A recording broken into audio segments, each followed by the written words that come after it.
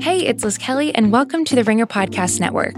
Just wanted to remind you guys that every Sunday night after each episode of Big Little Lies, The Ringer's Amanda Dobbins and ESPN's Mina Kimes break down everything we just saw in our new after show called Big Little Live in partnership with Buick. And after you check that out, make sure to subscribe to the Mina Kimes Show featuring Lenny, a weekly NFL podcast with frequent contributions from her beloved dog and sidekick named Lenny. You can subscribe to the Mina Kimes Show with Lenny on Apple, Spotify, or wherever you get your podcasts, and make sure to watch Big Little Live every Sunday night on Twitter.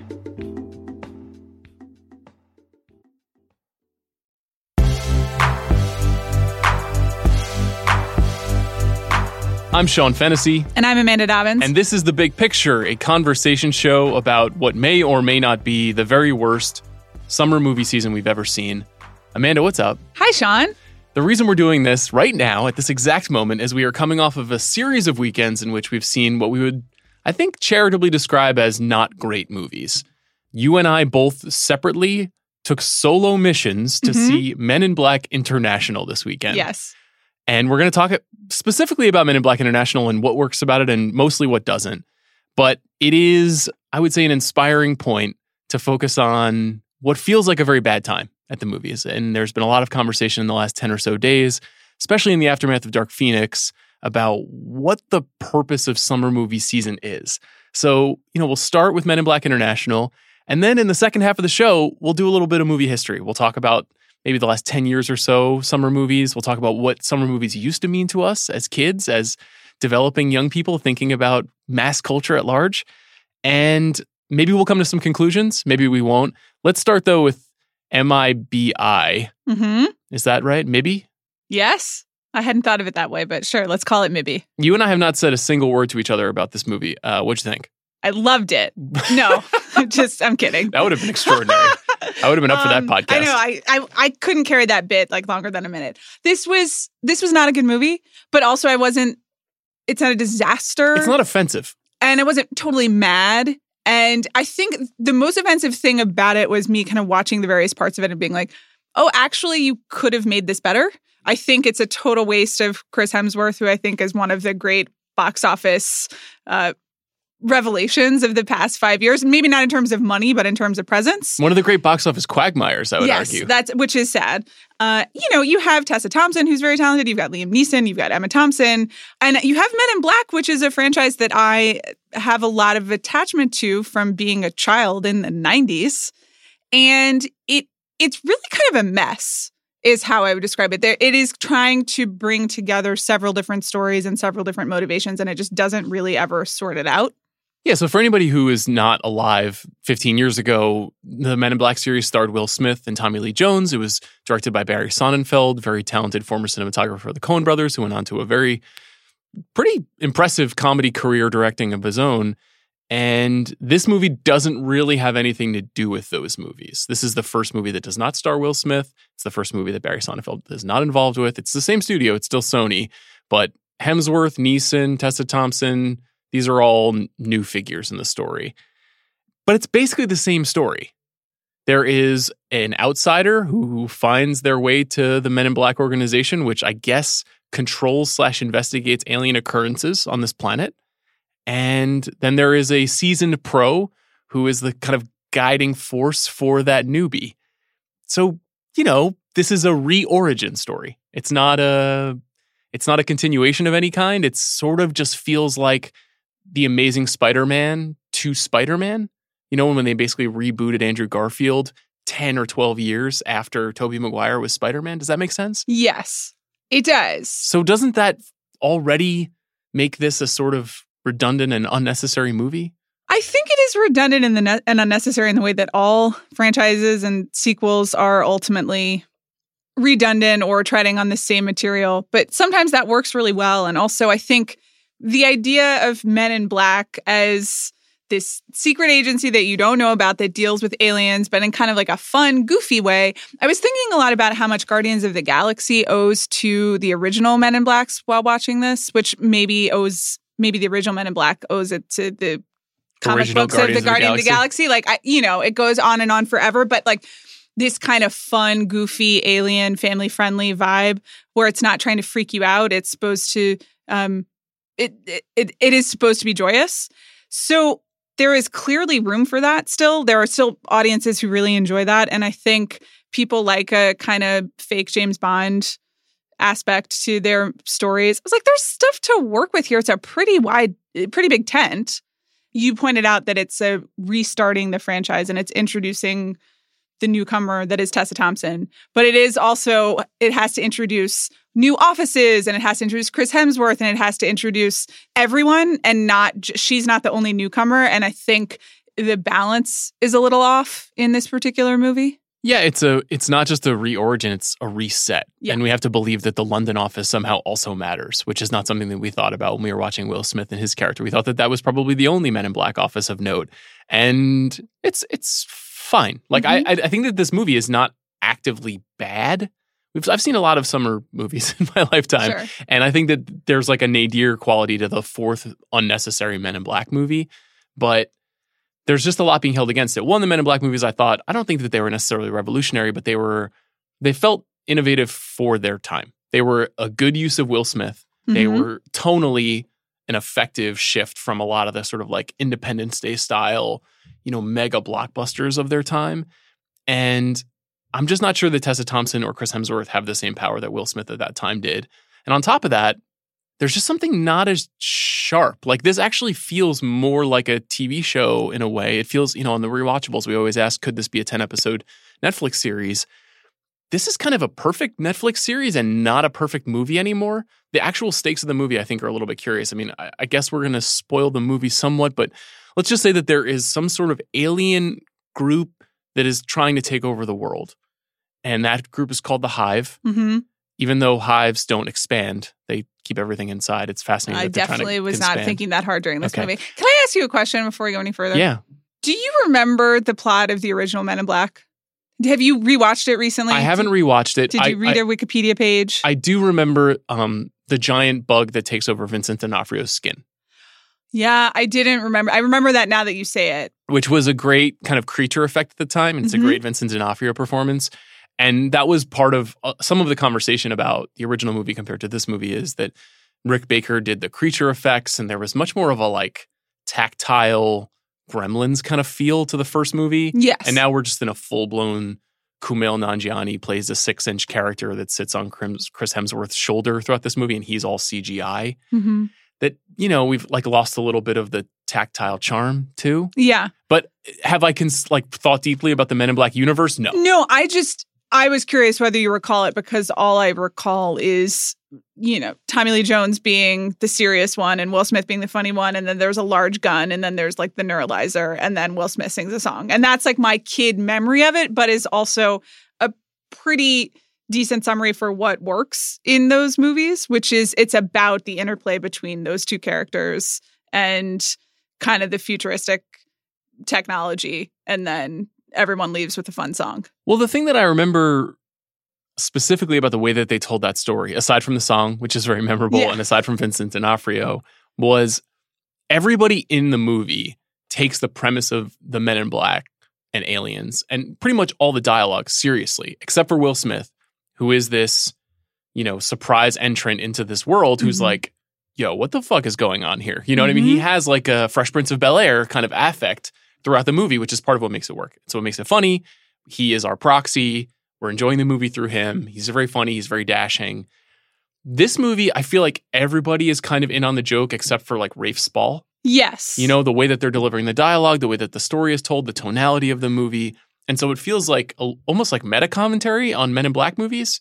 I think that's right. And I think the tricky thing is that Chris Hemsworth is also doing the Will Smith character. And that's what he's very good at. He has emerged in the Marvel movies. And I also think in Ghostbusters and a couple other as like a comedic talent and kind of wisecracking. And that, can you believe we're doing this, kind of deprecating and self-deprecating at the same time. Mm-hmm. And they put him in the role of the enforcer or the person who is upholding the institution. And that doesn't totally work because that's not his style of comedy. Yeah, I agree with you. What do you think? Let's talk specifically about Tessa Thompson and Chris Hemsworth and kind of what they've done by being a part of these movies. Mm-hmm. So Hemsworth is interesting. He is obviously Thor and has had great success as Thor. And in fact, he's one of the only comic book characters in a movie that I can remember who has gotten significantly more interesting and more fun over time. I am not sick of Chris Hemsworth's Thor, while I am sick of, I don't know, War Machine or whatever character you want to pick out from those movies that are just like, okay, we can go on to the next one. But he's not really done well in any other movie. Like literally any other movie. Should we run down some of Chris Hemsworth's performances? Here are his last 10 movies that are not Marvel related. Yes. Bad Times at the El Royale. In hindsight, maybe better than I thought it was. It bombed. 12 Strong. Do you remember that? Yes, I do. Did you see that? No. Horse Soldiers? Yeah, I mean, I remember the Horse Soldiers. Okay, bombed. Yeah. Ghostbusters. Didn't necessarily bomb, but completely fraught. Can I just say, he's fantastic in it.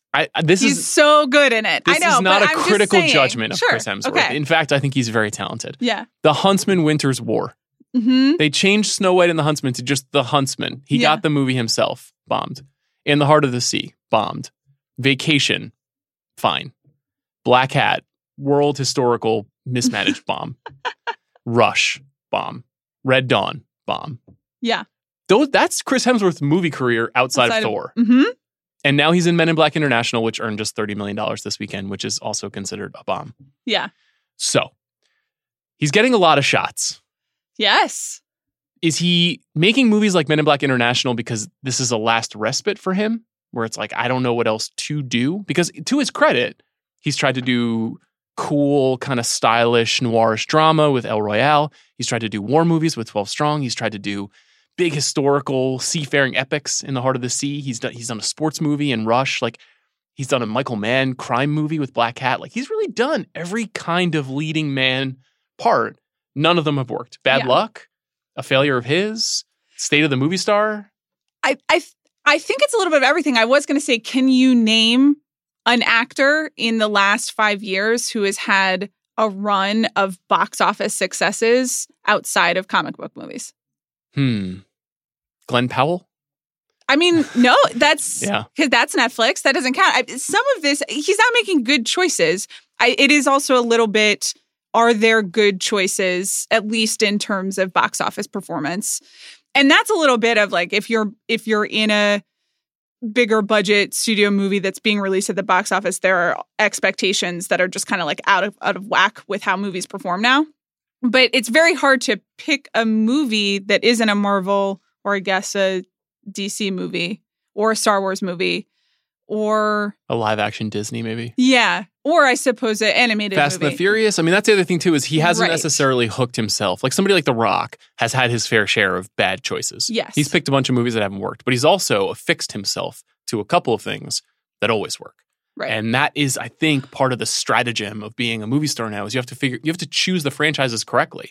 So he's had Thor. Mm-hmm. He picked Men in Black as another one. That one's not going to work. I don't think we're going to see another Men in Black movie for a while. And if we do, I don't think it'll be with Hemsworth and Tessa Thompson. Right. So it's this tricky thing where you're 100% right. There's no actor alive who has got hit after hit without comic book movies. I think, somebody like Chris Pine tried for it in a way. He had Star Trek, which is a kind of comic book of its own kind. Right. But there's precious few people who've been able to make it work. And his successes have been smaller movies, right? He kind of goes the indie route. Right. Hell or High Water, stuff exactly. like that. And or is the supporting character in Wonder Woman, and he's delightful in that.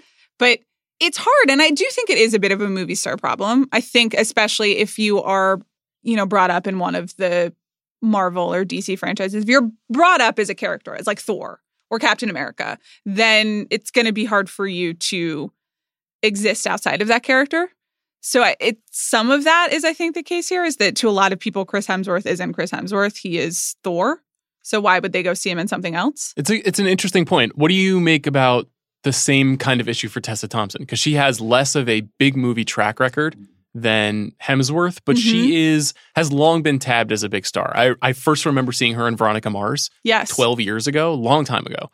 And she has slowly but steadily amassed a really strong body of work. So she's got this trifecta of, quote unquote, indie films or sort of smaller dramas in Dear White People, Selma, and Sorry to Bother You over the last 5 or 6 years.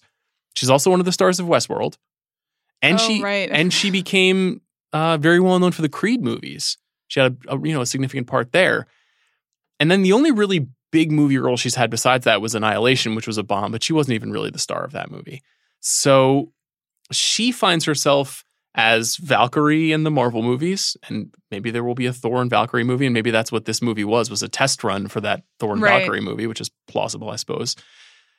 What if you're Tessa Thompson, like, what's your goal? What do you because it's interesting to watch somebody like her who's very outspoken, very political, very thoughtful, make a bid to be in a movie that is evidently not very good, like Men in Black International. It like just does not feel road tested and doesn't really have a whole lot to say about anything. It's pure economy market stuff. That's true. Though I think when you're deciding to be in Men in Black International and reboot Men in Black, which is a franchise that it in part made Will Smith like an international star, some of that is just like you're hoping you're going to have the same thing. And you can't know when you're like, yes, I'm going to be the new face of Men in Black International. You have to hope that it goes well. I mean, it's my understanding that that's true of any movie that you sign up to do, or really like anything in life. You're hoping that it's going to go the way you want it to. And I think some of this is just that this did not go. This movie as a result was not, I assume, what anyone wanted. I agree. You have to figure that if you look at F. Gary Gray, who's the director of this movie, who we haven't mentioned, his previous two movies before this were The Fate of the Furious and Straight Outta Compton. Mm-hmm. Huge hits, both very effective. Fate of the Furious, kind of whatever you think about it, really worked well, really sold well. And so you'd think, I'm going to sign up with my buddy Thor, who I've worked with before. I'm signing on to a very memorable 25-year franchise. Maybe I will be the next Will Smith, I guess, is her calculus. Yeah. I mean, on paper, I think that's kind of, and maybe if I'm not the Will Smith, but it will put me on the path to be a similar type of star and have a similar type of career, which makes sense, especially if you're kind of basing it on how Hollywood has worked up until, like 5 years ago, 3 years ago, 2 years ago. It is interesting now. I don't know whether being like, yes, even if Men in Black International had turned out to be great, is being the star of a reboot franchise like Men in Black as valuable to a career as it was 10 years ago? I don't know. The strategy-wise, I think it's interesting, and I understand what she was doing, but I'm like, I don't know if that is the advice that I would give other people in her position. I feel like whenever we discuss these things, we always see them through the prism of the past. Mm-hmm. We say, how do you become Tom Cruise? How do you become Julia Roberts? How do you become Harrison Ford or Paul Newman or Elizabeth Taylor? And we never look at the future. So if we look at the future, are franchises the only answer to movies in the future? I don't think so. I think that things will change again because they always change. Now, big tentpole movies are always going to matter to Hollywood for obvious reasons. But actually, the choices you make now when you're 34 and you're trying to become a star who gets to be a star until you're 54 are meaningful. So is it better to be gunning for Oscar right now if you're Tessa Thompson rather than gunning for international box office success? It's kind of hard to know. It's hard to, Mm-hmm. I in some ways, of course, everybody would envy being in the shoes of movie stars. But I think most movie stars and all of their management and talent agencies don't exactly know how to position people if they are steadfastly either not interested in MCU work or already in the MCU. I think in both cases, it's kind of like, can there be a Tom Cruise? I don't know, but what is the 21st century? In 2030, what is the definition of movie star? Is it somebody who's super good at Instagram? Probably. That's certainly a part of it. I mean, what is the definition of a movie star right now? It's, I have had this conversation ad nauseum on various podcasts, and there is the person by person definition, which is like someone with a star quality. But in terms of what is the definition, who is recognizable, who can open a movie? Is opening a movie even part of a definition of a movie star anymore? I don't know if there's a single person who can open a movie exactly. Right now. Maybe Leonardo DiCaprio. Maybe. He's the only person I can think of, and it's hard to know because he makes such good decisions for the most part. I think with the exception of your occasional J. Edgar, he pretty much makes big, sellable movies that feel important even if they're not a part of a franchise. And I give him a lot of credit for being able to identify that, find the right talent to work with, develop those movies. He is one of the only people still using that like Steve McQueen-esque approach to movie stardom. Aside from him, is there anybody that you can think of? Is there a single woman that can make this happen? I'm thinking because Julia Roberts is the first person who would jump out, but there have been... Julia Roberts is the star of an Amazon streaming series. Right. It's like everybody has come to this different calculation about what stardom is. And I think she and Sandra Bullock were in that movie together. Sandra Bullock was going to be the next person I said. Sandra Bullock is probably the closest we have to Leo. Sandra Bullock made Bird Box a phenomenon. I mean, that is admirable. That's true, but also Netflix made Bird Box a phenomenon, and memes made Netflix Bird Box a phenomenon. I think more than Sandra Bullock. I don't think as many people would have tuned into that movie, though, if it did not star Sandra Bullock. Yeah. I do think that was a significant factor. But it's a tricky thing. I mean, we're kind of down the road here a little bit on a conversation point, but it's relevant because as we look at summers past and kind of what worked about them and what didn't, I was surprised by how long we've been living through this franchise chokehold. Just looking back at the last 10 years, it's been quite a time. I mean, a huge part of my professional career has been defined by Transformers, Disney live action remakes, the Ice Age movies, all of this kind of like junky, forgettable, just kind of move the chains content. Before we go too far down that road, let's just talk a couple more things about Men in Black. So, the box office panic started this year in like February. Everybody was like, oh my God, it's not going to come close to what it did in 2018. There was a lot of pushback from people who were like, wait till Captain Marvel comes out. Wait till Avengers Endgame comes out. Everything's going to be fine. Those movies came out. They did great. And then nothing else did great. And so, of course, the box office is doing very badly. Just this comparison point on Men in Black International. According to IndieWire, 2 summers ago when War for the Planet of the Apes opened to, quote, only $56 million, it was considered low enough to threaten the future of that series. This movie made half of that. Mm-hmm. That's terrible. The box office is down 7% now over the summer. And X-Men Dark Phoenix is likely to lose $100 million, which is a lot of money. Yeah. Very fascinating. I don't know if you listen to Simon Kinberg on The Business. Oh, I haven't. Podcast. You pointed it out. I haven't gotten to listen to it yet. Very interesting the way that he absorbed the bullet for that one. There's 2 definitions. I think there's 2 ways to see that choice. The one is magnanimous, powerful writer, director, producer accepts blame for failure of series. The other is guy who is about to start making a movie at Universal, not a Disney Fox property, but wants to clearly be the bigger man and be seen as a progressive force inside the industry and continue to work with the most creative people in the world, gets out in front of something wisely. You've almost never see the director of a failed movie talk about his failure right afterwards. It's hard to get people on this show, directors on this show, to talk about failures 2, 3, 5, 10, 25 years after the fact, because it's usually so painful and hurtful. And Kinberg went out of his way before the movie came out to talk about how much he cared about this story. And it sounds like he really cared about it. He seems like a real fan of the comics, and he seems like a real fan of this whole universe. And he's devoted basically the last 15 years of his life to X-Men movies. And this is like as bad a failure as I can remember in a franchise. Nevertheless, it leaves the summer at a bit of a crossroads between Men in Black and Dark Phoenix. And it leaves like a podcast like this at a crossroads. It's sort of like, what do we talk about if the summer isn't what we thought it was going to be? Well, it is what we thought it was going to be, sort of, because we knew that it was going to be. Here's the thing. So the box office is down 7%. And we are both people who love movies and love going to see the movies. And we have a podcast talking about movies. And I, too, am worried about like the state of Hollywood and changes and et cetera. But like, if you're surprised that the box office is down 7%, then you're just like not paying attention. That's the most captain obvious statement. People watch things at home. They don't go to the movies. Like, it's just like the TV ratings, which have just been like cratering over the last 15 years because of DVR and changes in that industry. And it is also coming for the movies. And that just seems like the most, like, if I were a studio and I paid a consultancy or whatever millions of dollars to tell me the thing that a person on a sidewalk could tell you, of course it's down. And that's going to be a fact. I had a radical dissonant experience this weekend. Cut the cord this weekend. Oh, right. Canceled cable. Delighted to cancel cable, paying way too much money for cable, very happy about the future. Then I fired up the streaming service I'm using to watch television.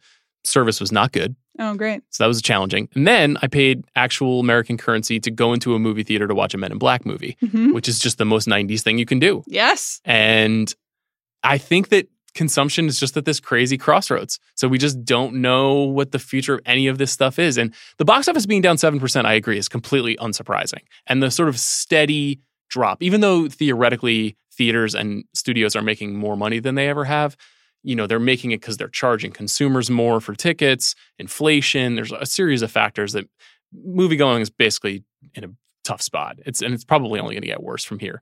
But when it goes down like this, it does radically inform what movies get made. Yes. And I don't think it's good to cheer the failure of anything, but movies like Dark Phoenix and Men in Black failing are notable because maybe there won't be certain kinds of movies like that. Maybe there won't be a dour superhero movie ever made. Maybe there won't ever be a kind of zippy alien comedy ever made. Okay, but I can think of the dour superhero movie that's coming out in October or whenever. That's a good point. And I can also think of the zippy alien movie that's Guardians of the Galaxy 3. Like these types of movies will continue to be made.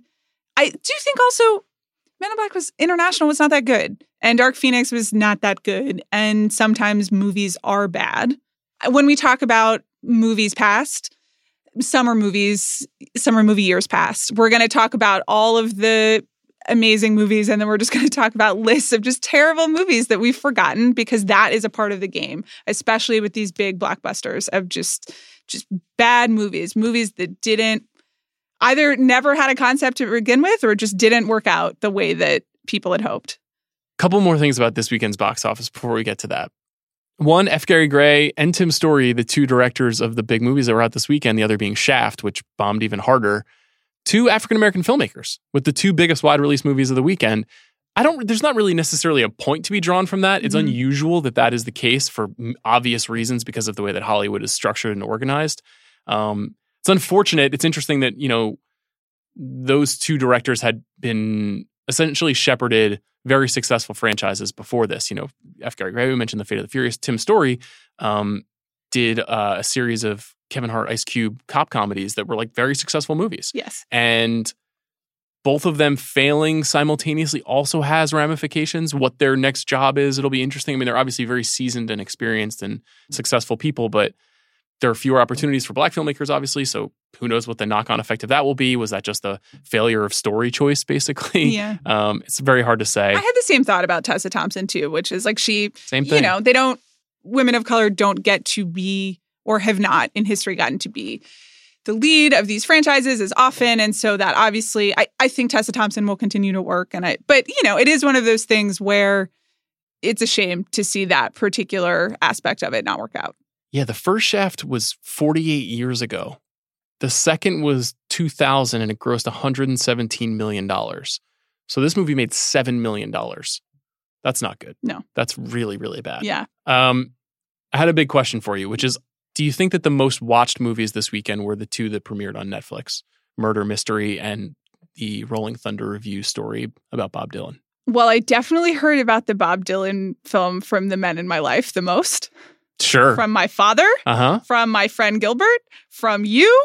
So that's 3 people who watched it. Shout out to your dad. I did see the text that you shared on Twitter, which has just made my heart grow 2 sizes. I called my dad for Father's Day. I had mentioned the Souvenir to him. I told him, I encouraged him again to go in a theater. And then God bless him, he went that very afternoon and loved it. Your dad got to see the Souvenir and Rolling Thunder Revue in the same weekend. What a blessed Father's Day. Yes.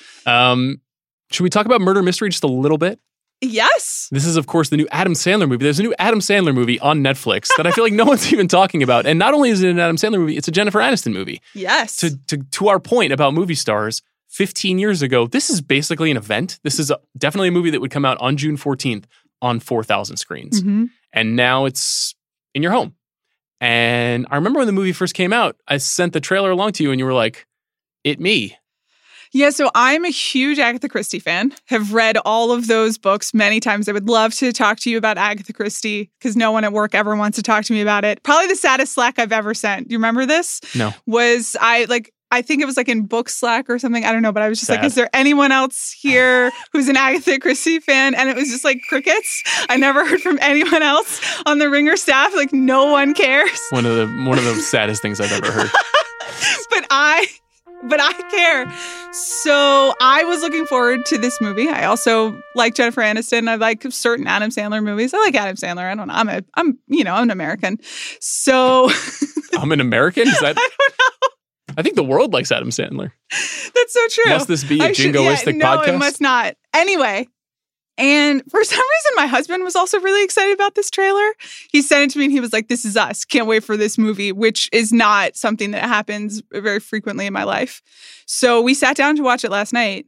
I was extremely disappointed. Oh, no. Yeah, I really did not enjoy it. Oh, what a shame. I thought it was fine. I think it was probably fine. I think the premise is that Jennifer Aniston and Adam Sandler are a married couple and they finally go on their European vacation that has been promised. And they make friends and wind up on a cruise ship, and it's a very Agatha Christie setting, like 8 people in a room, and there's a murder. And it's definitely a commentary on those setups. It's somewhere between parody and genuine murder mystery.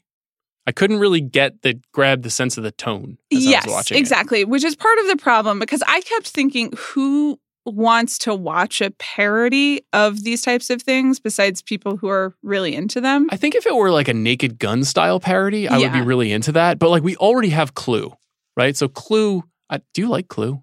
Yeah, it's okay. Oh, okay. That's just I terrible do. take. Yeah, sorry. Terrible take. I don't have a connection to it. Okay. I do have a connection to it. My wife and I definitely do. And that movie is really smart about being a movie based on a board game. You know, it is essentially mocking the premise of a lot of novels like the ones you're talking about, while also being fully one of those movies. Right. And it really goes for it. It's pretty over the top. Yes. It's silly, but it's very funny, and it has a dynamite cast of talented comic actors.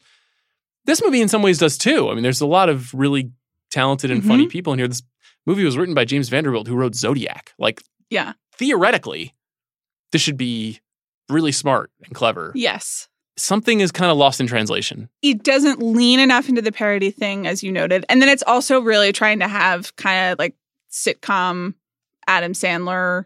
But it really, the first 20 minutes with Jennifer Aniston and Adam Sandler talking about their marriage just felt like a bad CBS sitcom. And I was kind of like depressed by it. Yeah. You know, it was making like really, really broad jokes about how husbands don't do anything in a marriage, which like maybe they don't, but it was like, it is something that I saw on network TV in 1998. Let me tell you something. I do things. Okay, that's great. Congratulations. Maybe not enough things. Yeah. But I hope to never be in that sitcom that Kevin James sitcom. It had a real Kevin James feel to it. Yeah. So, and I was so bummed out by that, and then didn't feel like it offered anything sharp or that exciting.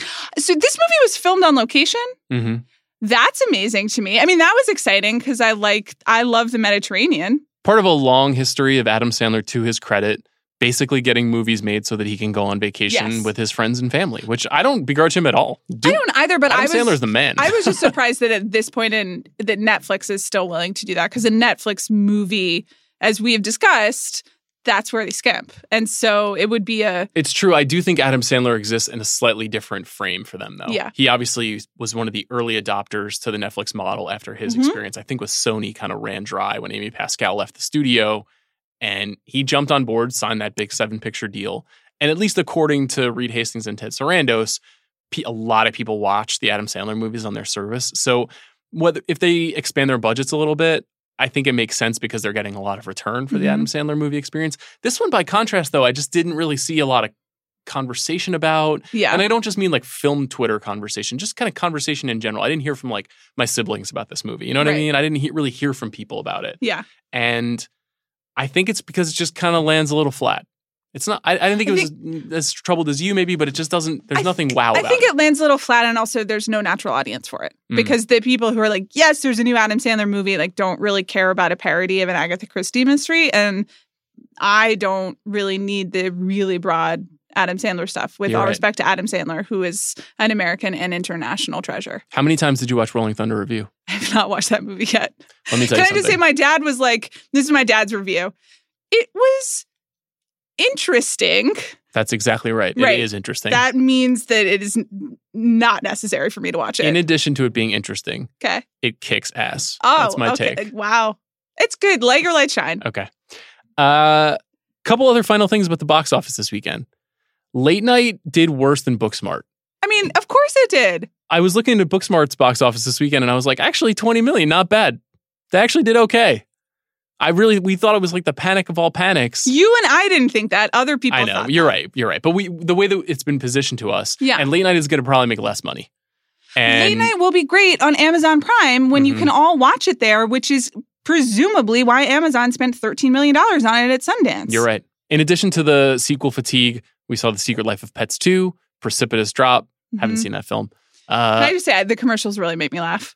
The first one's funny. It's my no cartoon thing, but if they released The Secret Life of Pets 2 as just like 3-minute clips that I could watch on my phone, I would have seen all of Secret Life of Pets 2 by now. I think it's pretty funny. Okay, I'm going to try to exploit that opinion in the future for future podcasts. I'm just going to store that away. I'm going to think about the best way to get you to watch it has animated to be movies. Funny and also in 3-minute clips that I can watch on my phone. Okay, deal. Toy Story 4 comes out this weekend, Friday. Rob Harville and I are going to talk about the movie later this week on the podcast. We're also going to talk about the power of Pixar. And Rob will talk about being a father, perhaps. That's great. Toy Story 4 is absolutely brilliant. I'm really happy for you. I can't believe what it's like. You have such a black heart. It's extraordinary to me that you can't open that blackness, that bleakness to something as inventive and powerful and joyful as Toy Story 4. Okay. But The Secret Life of Pets 2 is basically cooked because of that movie's coming out this weekend. The only other thing is The Last Black Man in San Francisco, which is doing nice business and feels like an old school as old school an A24 hit as there can be, an old school A24 hit. Got great word of mouth, got phenomenal reviews, beautiful trailer. Slowly but surely, they're going to go from 4 theaters to 36 to 300 to 600. Maybe this movie will make a couple $1 million, and then all of a sudden, those guys have a career. That is one of the only old school indie specialty successes that we've seen all year. Yeah. It's pretty wild. Well, it's just like they're making that an event for the audience that treats a movie like that as an event. It's very specialized and targeted. They know who their audience is. They know how to get those people to go see it in the same way that Disney knows how to get people to go see the Avengers. That's exactly right. It's the same thing. It is event viewing. It's very smart. And it's a great segue to talking about the worst movie summer ever. I don't think this is the worst movie summer ever, especially because there's a couple of things coming out that are going to be really good. Not next week, but the week after that, we have both Midsommar, which you won't be seeing, but I'm very excited about, Ari Aster's A24 follow-up to Hereditary, and Spider-Man Far From Home, a movie that, for all intents and purposes, will be good. At least in the container in which it comes. He's very cute. Tom Holland's great. John Watts already did this once before with a movie. Jake Gyllenhaal's Mysterio. Yes, 1,000%. I'm ready for that. Sign me up. It takes place in Italy. There's all kinds of things here. Does? Yes. Oh, great. School trip. So, what a fancy school trip. Great. It'll be adorable. I hope Gwyneth's in it. That'll be great. After that, we get Once Upon a Time in Hollywood. After that, we get Hobbs and Shaw. Yes. There's some good stuff coming. So this is probably not going to be the worst summer ever, though it is in a very bleak stretch. But I want to know from you, what makes a good movie summer? What are the component parts that you need to feel satisfied? Because I felt like last summer, I was pretty satisfied. I think this is an interesting question, and you kind of outlined your version of it. Yeah, I want to hear yours. Which is interesting. I think for me, I do have this classic 90s kid imagination of big, blockbuster, fun, dumb theater movies. For me, things that are not going to be Oscar fare, things that I don't have to have like a serious intellectual conversation about afterwards. Though, it is better if there are things in it to keep discussing. But comedies, fun action movies like Mission Impossible, Fallout, it's not really the franchise stuff that stays with me. It is just, I still have an association of going to the movies in like 98 and 99 and 2000 and 2001 and seeing a great romantic comedy, a big budget studio romantic comedy. It's the enjoyable movie. It's like you don't have to go to school and there's air conditioning and you can go with your friends or your parents, and crowd pleasing is probably the through line. I think that's right. I wonder how much of this is informed by the fact that you and I are both summer birthday kids. Oh, yeah. And so we associate, I'm sure, birthday parties with going to the movies, just the general sort of like that sort of like getaway feeling where like a movie is a respite from whatever else is going on. It's obviously extremely hot where you and I both grew up in the summers, extremely muggy where we grew up. So the air conditioning in a movie theater, especially in the 90s, that was sweet salvation. Yeah. And there, to me right now, it's a lot different than what it was as a kid. As a kid, I really like to go see like Mel Brooks movies in the summer. There was a certain kind of comedy, and even like the Jim Carrey stuff started happening in the 90s when I was a kid. Those movies were summer movies in some ways. Right now is a little bit different. Right now I feel like there has to be kind of one great tentpole franchise movie. Mm-hmm. And that can be an Avengers movie, it can be a Pixar movie, it can be Mission Impossible, like you mentioned. The Fast and the Furious movies sometimes fill this role. These movies are actually that crowd-pleasing thing you're describing. Yeah. They come in a different box than the rom-com, but they just kind of have to do their job. They have to be fun, like a fun night out. They don't require much thought. You get some thrills, you get some laughs, Yeah. you go home happy, good $16, $18 spent. Then there's the out-of-nowhere comedy, which I like as a part of this equation. So your Bridesmaids or your Girls Trips or Neighbors, a movie that like could be good, but you maybe haven't heard that much about. And then all of a sudden, within the span of a week, the buzz gets so loud about a movie that like it feels like a phenomenon and everybody's going to see it. I don't think we have one of those this summer. No, which is a real shame. I mean, that could have been a long shot. That could have been Booksmart. I think that's what we wanted for Booksmart because Superbad was sort of a similar situation, and it just didn't happen. Yeah, it's hard to know where to hope for those things. Like Yesterday is coming out in a couple of weeks. I don't think it's quite the same thing, but I think it aspires to that kind of role, the kind of like high concept, low execution, fun movie for everybody. It also kind of has a larger generational appeal. I have had conversations about the premise of Yesterday with like strangers at like a party or like older people, younger people, everyone can kind of hook their mind around it. I'm fascinated to talk to you about that movie. Yes. Very curious to see what you think. It hits a lot of boxes for both of us, but still has some challenges. I think the below the radar action movie is something I always look for. So in recent years, Atomic Blonde, Baby Driver, The Shallows, movies that are maybe also similarly high concept, but feature a person who is not quite a movie star, but close. You know, you're sort of your Blake Lively's, your Ansel Elgorts, and they're asked to do something extraordinary. I'm a big fan of movies like that. I feel like they really make summers better. And then in recent years, too, the sneaky Oscar contender, you know, if you look back at the last 10 years, you've got Dunkirk, you've got Boyhood, you've got Fury Road, perhaps the tic-tac-toe of all these movies. Fury Road basically does everything that we're talking about here. Hell or High Water we mentioned. So it's nice to have one of those. I don't think we have one of those right now. No. Is there anything that you can see that is Oscar? I guess Once Upon a Time in Hollywood? Yes. I was also going to say, we discussed Rocketman in that context. I don't know if that works. That's true. And maybe. This is a little chicken and egg because it does feel like the Oscars have made a point of making one of these types of movies a sneaky Oscar contender. Like we need something a little more with a broader appeal, with a little bit of box office, whatever. It can't all be costume dramas released in November. You're right. So in the same way that I think the Oscars have retrofitted it, maybe they'll retrofit Rocketman. Or Endgame. Okay. Keep talking. Okay. I'm not acknowledging that. I think another thing that I can remember specifically realizing things had changed when a lot of great indies started getting major summer releases. 2013 felt like a real turning point. 2013, here's the list of indies that were released. You're Next, Jobs, which is not an indie per se, but had a kind of indie Oscar aspirational appeal. Phenomenal movie. I think. I know. I was just thinking about. I need to rewatch Jobs. Jobs rules. Great stuff. Fruitvale Station, The Bling Ring, yes. Spectacular Now, 20 Feet from Stardom, and Frances Ha, all in the same summer. Yeah, that's definitely more good movies than have been released this year in full. They all came out basically in July and August, and that's rare. And some of this is just circumstantial. You know, that's true. I think also this is a good time to talk about like the definition of summer, especially with summer movies, has really changed right. even in the last 5 years because all of the Marvel movies have started creeping up, and summer movies used to start like May, mid to late May, and even June. In my mind, it was June. Yeah, though I was looking back, and it's like I was looking back at 1995.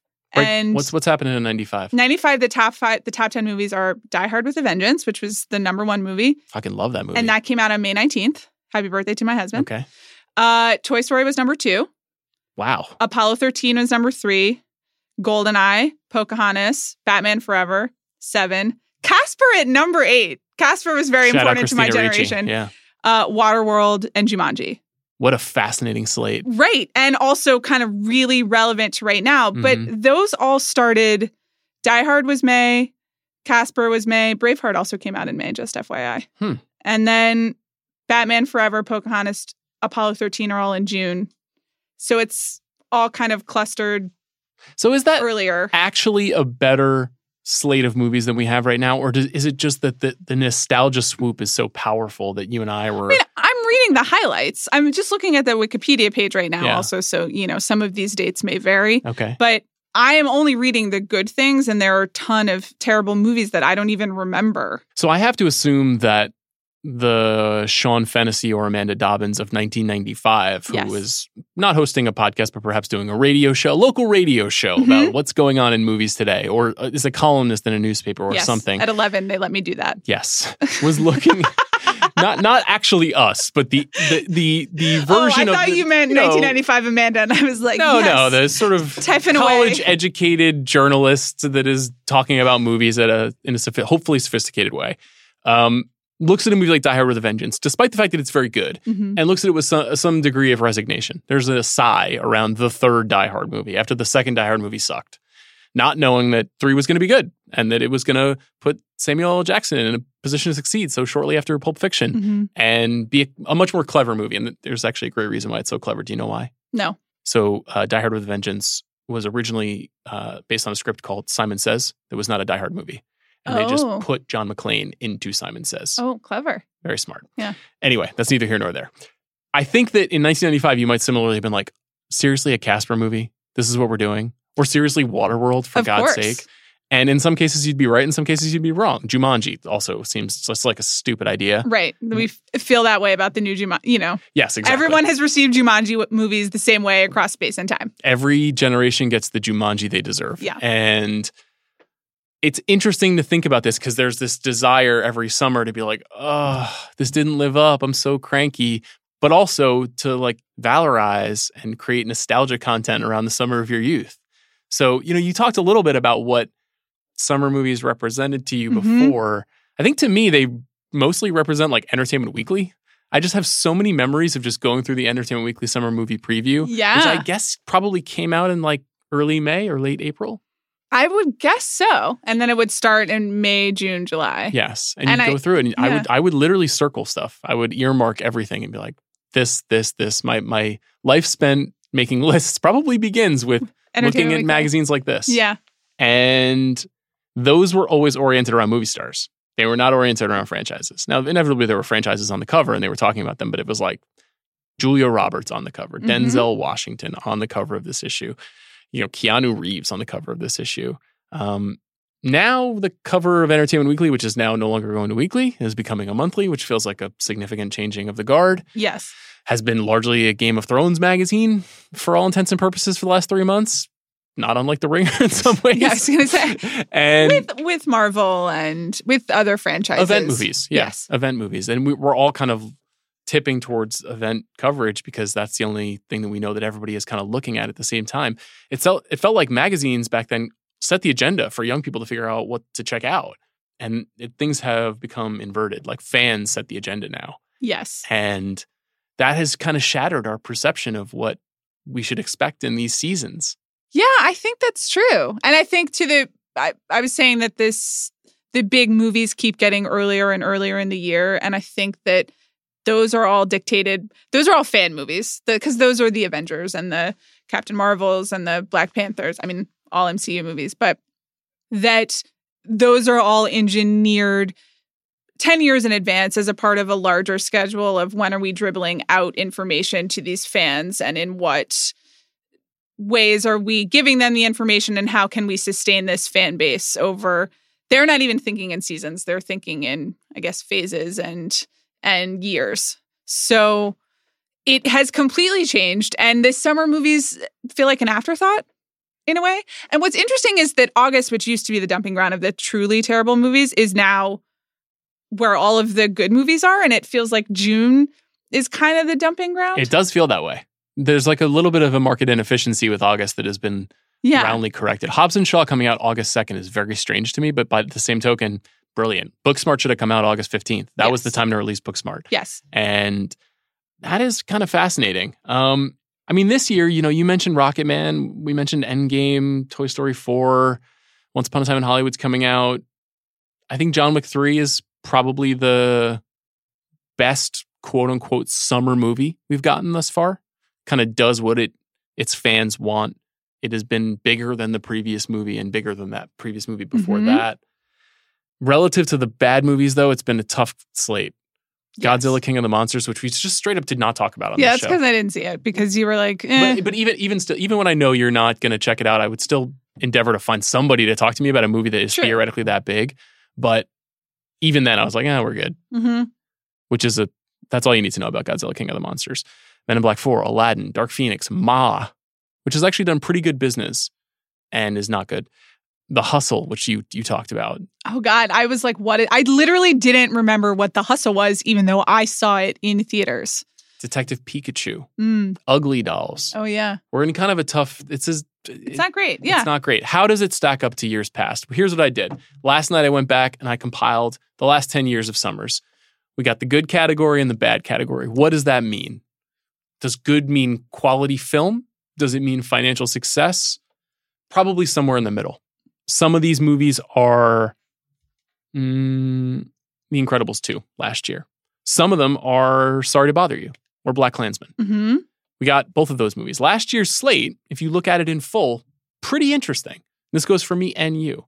Incredibles 2, Mission Impossible Fallout, Ant-Man and the Wasp, Crazy Rich Asians, Mamma Mia 2, haven't seen it. I've heard you rave about it on Jam Session. I had a lovely time Yes. with my mother. Book Club. I saw that. Yeah. It's just kind of an effective success for Yeah. its demo. Sicario, Day of the Soldado. Oh boy, Won't You Be My Neighbor was a summer movie last year. I saw it in theaters in the summer. That's right. It was great. Sorry to Bother You, I mentioned Black Klansman and Hereditary. Mm-hmm. That's a pretty stellar lineup. But then if you look at the bad movies, Yeah. Jurassic World Fallen Kingdom. Now, what does bad mean? Was that a terrible movie? It wasn't terrible. It's fine. It's a completely okay, mostly forgettable installment in an action franchise that's moving the chains, like I mentioned earlier. Deadpool 2. I actually love Deadpool 2, but I think it does fall into that, like, another one of these Mm-hmm. comic book movies where, like, it's not interesting enough for someone like you to check it out, but the serious fans are like, I will dutifully see it, and the Deadpool fans will be like, I like this a lot. And it almost feels like it's shrinking movie audiences and not expanding them in its own weird way. Yeah. And then Hotel Transylvania 3, The Meg, Ocean's 8, Equalizer 2, Skyscraper, Tag, Mile 22, Uncle Drew, and The Happy Time Murders. Not good. Not really a good movie in the bunch there. I'm not going to run through every single movie from every single summer, but I read 2018 to kind of put 2019 in perspective, which is to say there's always 15 movies that you're like, this is pretty poor. And then there's always about 4 or 5 movies where you're like, this is pretty good. Mm-hmm. And sometimes there's some variance, and how we judge it, your mileage may vary. There may be the biggest Deadpool 2 fan on the other line of this podcast going like, fuck these two people for not acknowledging the challenges of the Deadpool universe. I respect that person, and I hope they keep that opinion to themselves. But anyway, Based on what I've got here, Yeah. was there any year that jumped out to you as particularly insightful or that taught us something or even just seems impossible now? 2014 is an interesting year Okay. because it's The Guardians, Mm-hmm. which was like a really big deal, right? That was kind of when the possibilities of the MCU, like, and the expansion kind of clicks in. It really didn't matter if you knew anything about the characters. Right. They managed to make that movie successful. This was not a core Iron Man, Captain America, Thor, Spider-Man, X-Men kind of Mhm. thing, whereas like any 13-year-old boy knows what that is. Mm-hmm. Most 13-year-old boys didn't know what the Guardians of the Galaxy were, Right. and they blew it up. Anyway, then you've got Dawn of the Planet of the Apes and X-Men Days of Future Past, which are both, I think, like workable Pretty good franchise movies. installations Yeah. of those franchises. Neighbors, Edge of Tomorrow, which kind of took on a cult status. Totally. 22 Jump Street, which is just an actually good sequel. Fault in Our Stars, which is a really interesting kind of. That was when YA still mattered at the movies. I thought about this movie a lot when I was putting this together and how a movie like this maybe can't be a hit anymore. Yeah. Doesn't it feel that way? Which is so strange because the YA thing was such a big, it was so dominant. And it's also like, there are always going to be teenagers. This was the only one, though, that didn't have the fantasy component. It didn't have the Hunger Games, Yeah. Divergent, Twilight, kind of mystical, expanded universe quality. That's true. It was a love story. Yes, but such a maudlin love story that you have to think teenagers would. you know, I don't know. I wept during that movie, for the record. I think almost everybody who saw it wept. Yeah. And then also Boyhood. Great film. And Chef, which is just funny that you put it that I at like the end Chef. of the good column. I know. I just think it's funny that that's the last one. It just goes Fault in Our Stars, Boyhood, Chef. I'm a fan of Jon Favreau. Yeah. That's a very uncomplicated opinion. But I think that for the most part, he's trying to make the kinds of things that we think J.J. Abrams is trying to make. But Jon Favreau is actually making them. Yeah, that's a good take. Okay. I support that. Thanks. Okay. Well, what about the bad of that year? Does anything stick out? Well, it's interesting that you put Maleficent in bad. I just don't think it's very good. Sure, but it doesn't matter. It doesn't matter. This is my list. No, I know, but it's like they're making another one. It didn't hurt them. They are It making didn't another hurt one. Angelina Jolie's career. It didn't, You're right. It's fine. It didn't. Transformers 4. Yeah, do you know what the subtitle of that movie is? Oh, I was going to say Crystal Skulls, which is a totally different That's Indiana franchise. Jones. Yeah, no, I know. I think it's Age of Extinction. Okay, sure. I'm just guessing. Amazing Spider-Man 2, which is that the Branzino one? Or is that the first Amazing Spider-Man? That's basically I can't all recall. I remember about This is the one where Jamie Foxx is blue. I don't know if I saw this movie. Anyway, it doesn't matter because they fixed it. Like, that's the thing, is that they've already, in 5 years, that's gone, and they have a new Spider-Man franchise, and it's charming. So that's already fixed. A Teenage Mutant Ninja Turtle movies. Yeah, you've seen all of those, right? Yes. I really did like when is your TMNT podcast launching? I actually vividly remember like waking up early before school to watch Teenage Mutant Ninja Turtles because it was like the only time my parents would let me watch it, and I really needed to make a point that it was important for me to watch this show. Yeah, you were an American child. Yeah, we have established that in this podcast. Hercules. Remember that? That's the Disney one? No, I believe that's Brett Ratner's Hercules. Oh, no. I thought we were talking about the Disney one that all the children loved the soundtrack. All of the Ringer generation 1 year, like one below us, really loves the animated Hercules soundtrack. Yeah, that's fine. Brett Ratner's Hercules, it's not what you want. Okay. Well, that's fine. Let's Be Cops. I don't remember what that is. I would recommend people read Wesley Morris's piece about Let's Be Cops from Grantland. Don't watch the movie. Right. It's kind of there in the title. Yeah. The Storm. A Million Ways to Die in the West. Woof. Yikes. Expendables 3. I didn't know they made a third one of those. This is my favorite coming up. Jersey Boys. Clint Eastwood directed Jersey Boys. Well, Never forget. Can't win them all. Just amazing. I mean, what is there to learn? I don't know. It's an interesting year, and it's a sign that some of these things are good and some of them are bad. Yeah. And we're always in search of like a grand theory. There's no grand theory. There was a bad Spider-Man movie. You know what they did? They were like, actually, we shouldn't make them like this anymore. We should make them like this. Like Kevin Feige did. He knows what he's doing. Right. There was a bad Teenage Mutant Ninja Turtles movie. Okay, let's do something different. We're going to change it up. Guardians works. Mm-hmm. We get more Guardians. It's true. Dawn of the Planet of the Apes works. We get more of those. But then War for the Planet of the Apes comes out and people are like, actually, I'm not as into this. Right. They stop making those. Is there any bigger lesson that we can take away from these movies? Just no. I think it's like some movies are good and some movies are bad. And that has some impact on the future of movies. And sometimes it matters and sometimes it doesn't. And I think that has always been the case. Mm-hmm. And that's just a really separate conversation from how people watch movies. You're 100% right. And the worst summer movie, worst year ever is conflating two things that are pretty different. So the year that was most interesting to me is the oldest year I looked at. Okay. That's 2010. Yes. So here are the quote unquote good movies. Yikes, this is a really long list. The good movies are Toy Story 3, which it has been interesting to watch the critical reception of that movie now in the aftermath of 4, where a lot of critics are coming forward and saying, actually, Toy Story 3, it wasn't good, which was not what people were saying when it came out. In fact, I think Toy Story 3 was nominated for an Oscar. So Toy Story 3 is good. We're just going to leave that there. Inception. Listeners of the Rewatchables know my feelings about Inception, which I think is a very flawed movie. Right. That's the one that everyone was mad. Really that mad we didn't about like Inception. What are you going to do? I just don't think I think it's very flawed. For the record, I had a lovely time in Inception. I wasn't invited on that podcast, but it was great. I felt that Tom Hardy was very charming and he should be Eames in every movie. Thank you for coming to my TED Talk. I have no problem with Eames. Perhaps what we should do is incept a podcast inside of the Rewatchables Inception in which you talk about Inception instead of me. Okay. That might work. Great.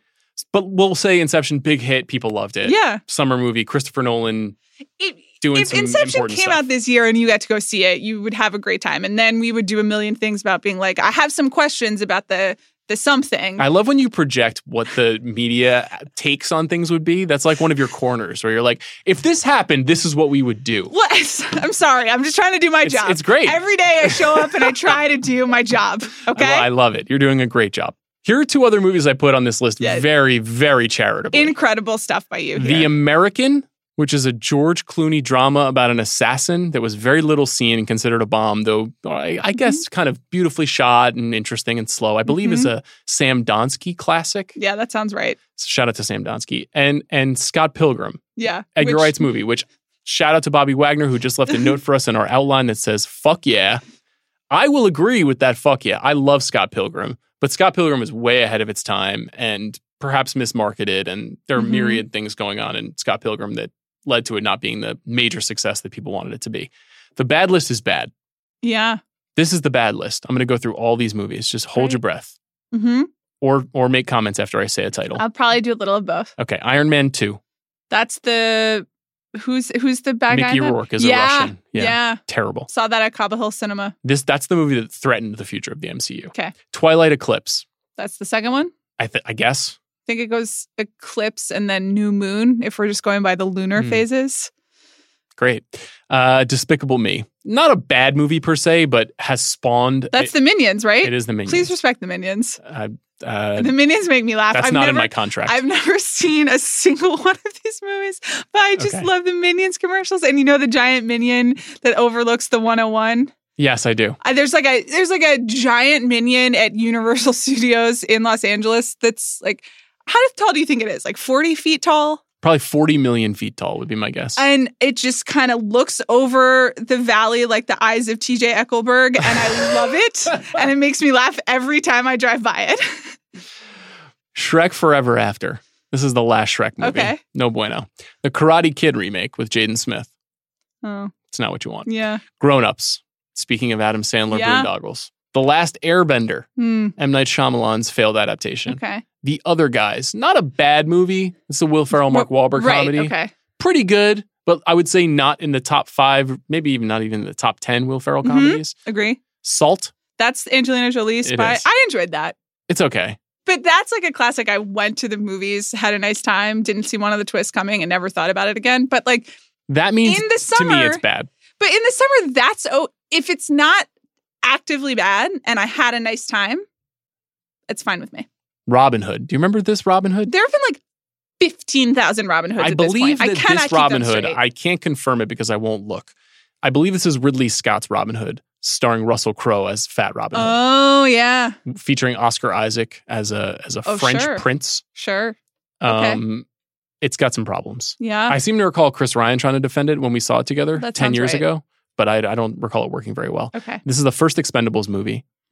Perhaps the worst movie on this list, Sex and the City 2. An abomination. Perhaps the second worst movie on this list, Prince of Persia. Yeah. The movie that pushed Jake Gyllenhaal far outside of franchises, only to return to them in Spider-Man Far From Home coming in July. Eat, Pray, Love, just not a fan of this movie. Okay. I know you love Julia Roberts. I don't know what to tell you. I love Julia Roberts. I think also you're underestimating like the cultural significance of this movie, which is not, it doesn't have a cultural significance, but Eat, Pray, Love has just like become a shorthand joke. Like you just go like on Eat, Pray, Love. It like really wormed its way because into of the book?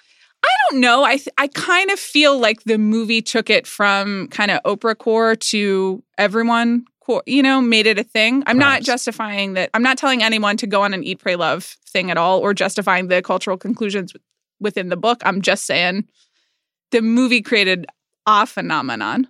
Do you remember who wrote and directed Eat, Pray, Love? No. Ryan Murphy. Wow. Okay. Well, that's also interesting. We're only about halfway through this list, which is just remarkable. Yeah. The A-Team. Tough. Bradley Cooper, remember that? Uh-huh. Night and Day. Tom Cruise and Cameron Diaz. I actually ride for this movie. Okay. But you have put this in the bad column. But I did put it in the bad column because it didn't really work well. It kind of failed. Right. Dinner for Schmucks. Okay. Just. Yeah. Okay. Doesn't work. The Sorcerer's Apprentice. Remember this? No. Nick Cage. Oh, yeah. But isn't it a thing now? Isn't it like a cult? No. No, that's not one You're of the thinking ones. of Vampire's Kiss. I can't really keep all of the Nick Cage good, bad favorites straight, I've got Get Him to the Greek here. I like Get Him to the Greek. We did it. Didn't we do a rewatchables about it? No, that was Forgetting Sarah Marshall. Oh, okay. Well. Which is in the Aldous Snow expanded universe, but Okay. maybe not related to that movie. Okay. Takers? Do you remember Takers? Nope. Okay. Letter to Juliet. I have no idea what this is. Isn't that like an Amanda Seyfried, Nicholas Sparks experience? Sounds right. Yeah. Predators. That's the bad one, aren't they? Oh, I think this one's actually pretty good. okay. Again, you made this list. Yeah, but these movies were not really super okay. successful. All right. Killers. I believe that's a Katherine Heigl comedy that didn't work. Oh, yeah. There's a Cats and Dogs movie in here, The Last Exorcism, and Vampires Suck. Okay. That's a lot of movies on a list. That's a tough year. And here's the reason why I went through all these movies. This is 9 years ago. Mm-hmm. Movies are still bad. 10 years ago. Yeah. Things are not as changing as radically as we think they are. Now, I think that more people are watching stuff at home, and your consistent edging on a year-long point about the way that we see stuff has changed dramatically, and changing movies dramatically is still true. But in terms of the big studio movies that get made, it's pretty much the same. I agree. There are good movies and bad movies. It's just that's how life shakes out from time to time. When you look back on this conversation we've been having for the last 70 minutes, what did we learn? We learned to take a deep breath. We learned to try to find joy in summer movies where we can, to not sweat the small stuff, and to also This is very Eat, Pray, Love. recognize some basic financial and systematic truths about the industry and separate them from our anxiety about whether we had a nice time at Men in Black International. Thank you for my talk. That was you had 2 TED Talks in this one episode. I did. That was impressive. Thank you. Is there anything else you want to talk about with the whole concept of the summer movie and what it means to be a summer movie? We'll have to delete this podcast after I see Midsommar and say it's the best movie of the millennium. Yeah, I think that that's an interesting point. Just that smaller movies and indie movies and what, because you and I are 90s kids who think of it as a big blockbuster popcorn movie, and that it is now a time for smaller movies to thrive is interesting. And I never would have expected that. And I also wonder if it is really the result of the people who still go to the movies, who have been trained to go to the movies in the summer, are looking for actually good movies. I think that's right. I think the thing that some studios have figured out is the summer is sneakily a good time to super serve audiences. And Rolling Thunder Review is super serving an audience. It's hard to know how big that audience is going to be. We'll never really find out because Netflix won't tell us. I watched Toni Morrison, The Pieces I Am, which is a documentary about Toni Morrison's life, directed by Timothy Greenfield Sanders, who shoots this very head-on style, interview style. And, it's not the most formally dynamic movie I've ever seen in my life. It comes out this Friday. But it's people talking about Toni Morrison's novels, which I love and have always loved, for probably almost 2 hours. And it's an entire movie devoted to literature. And Great. Her story, which is so fascinating, working as a teacher, working as an editor, and then ultimately becoming an author. Is it like a wow you movie? No. Is it like an excellent iTunes rental? Yes. That's kind of where we're going in a lot of ways. I feel like there's a chance here for smaller studios to retrench and to figure out how to just find the right audiences and scale their budgets in that way and figure that out, while the big studios keep biting the bullet on Men in Black International and Men in Black International 2: Local Police or whatever it's going to be called. I don't know, right? No, I agree. I mean, I think that we talk a lot about the industry is in free fall and all of these things are changing and a lot of people are losing money. But as a person who likes to watch movies, it is a pretty exciting time. You can find a lot of things that are exactly what you want to watch. I'm not complaining about that. I'm not complaining either. Amanda, thank you for not complaining for this extended podcast conversation about summer movies. Please stay tuned to The Big Picture later this week. As I mentioned, Rob Harville and I are going to review the very, very, very, very sweet and effective Toy Story 4, which Amanda will not watch. And then next week, I'll be chatting with a man named Gary Dauberman, who is the writer and director of the forthcoming Annabelle Comes Home, which is a part of the expanded Conjuring universe. We've been talking about expanded universes all episode on this show. And Gary has written almost every movie in that universe. So we'll be talking about how to make a horror franchise in 2019. See you next week for that.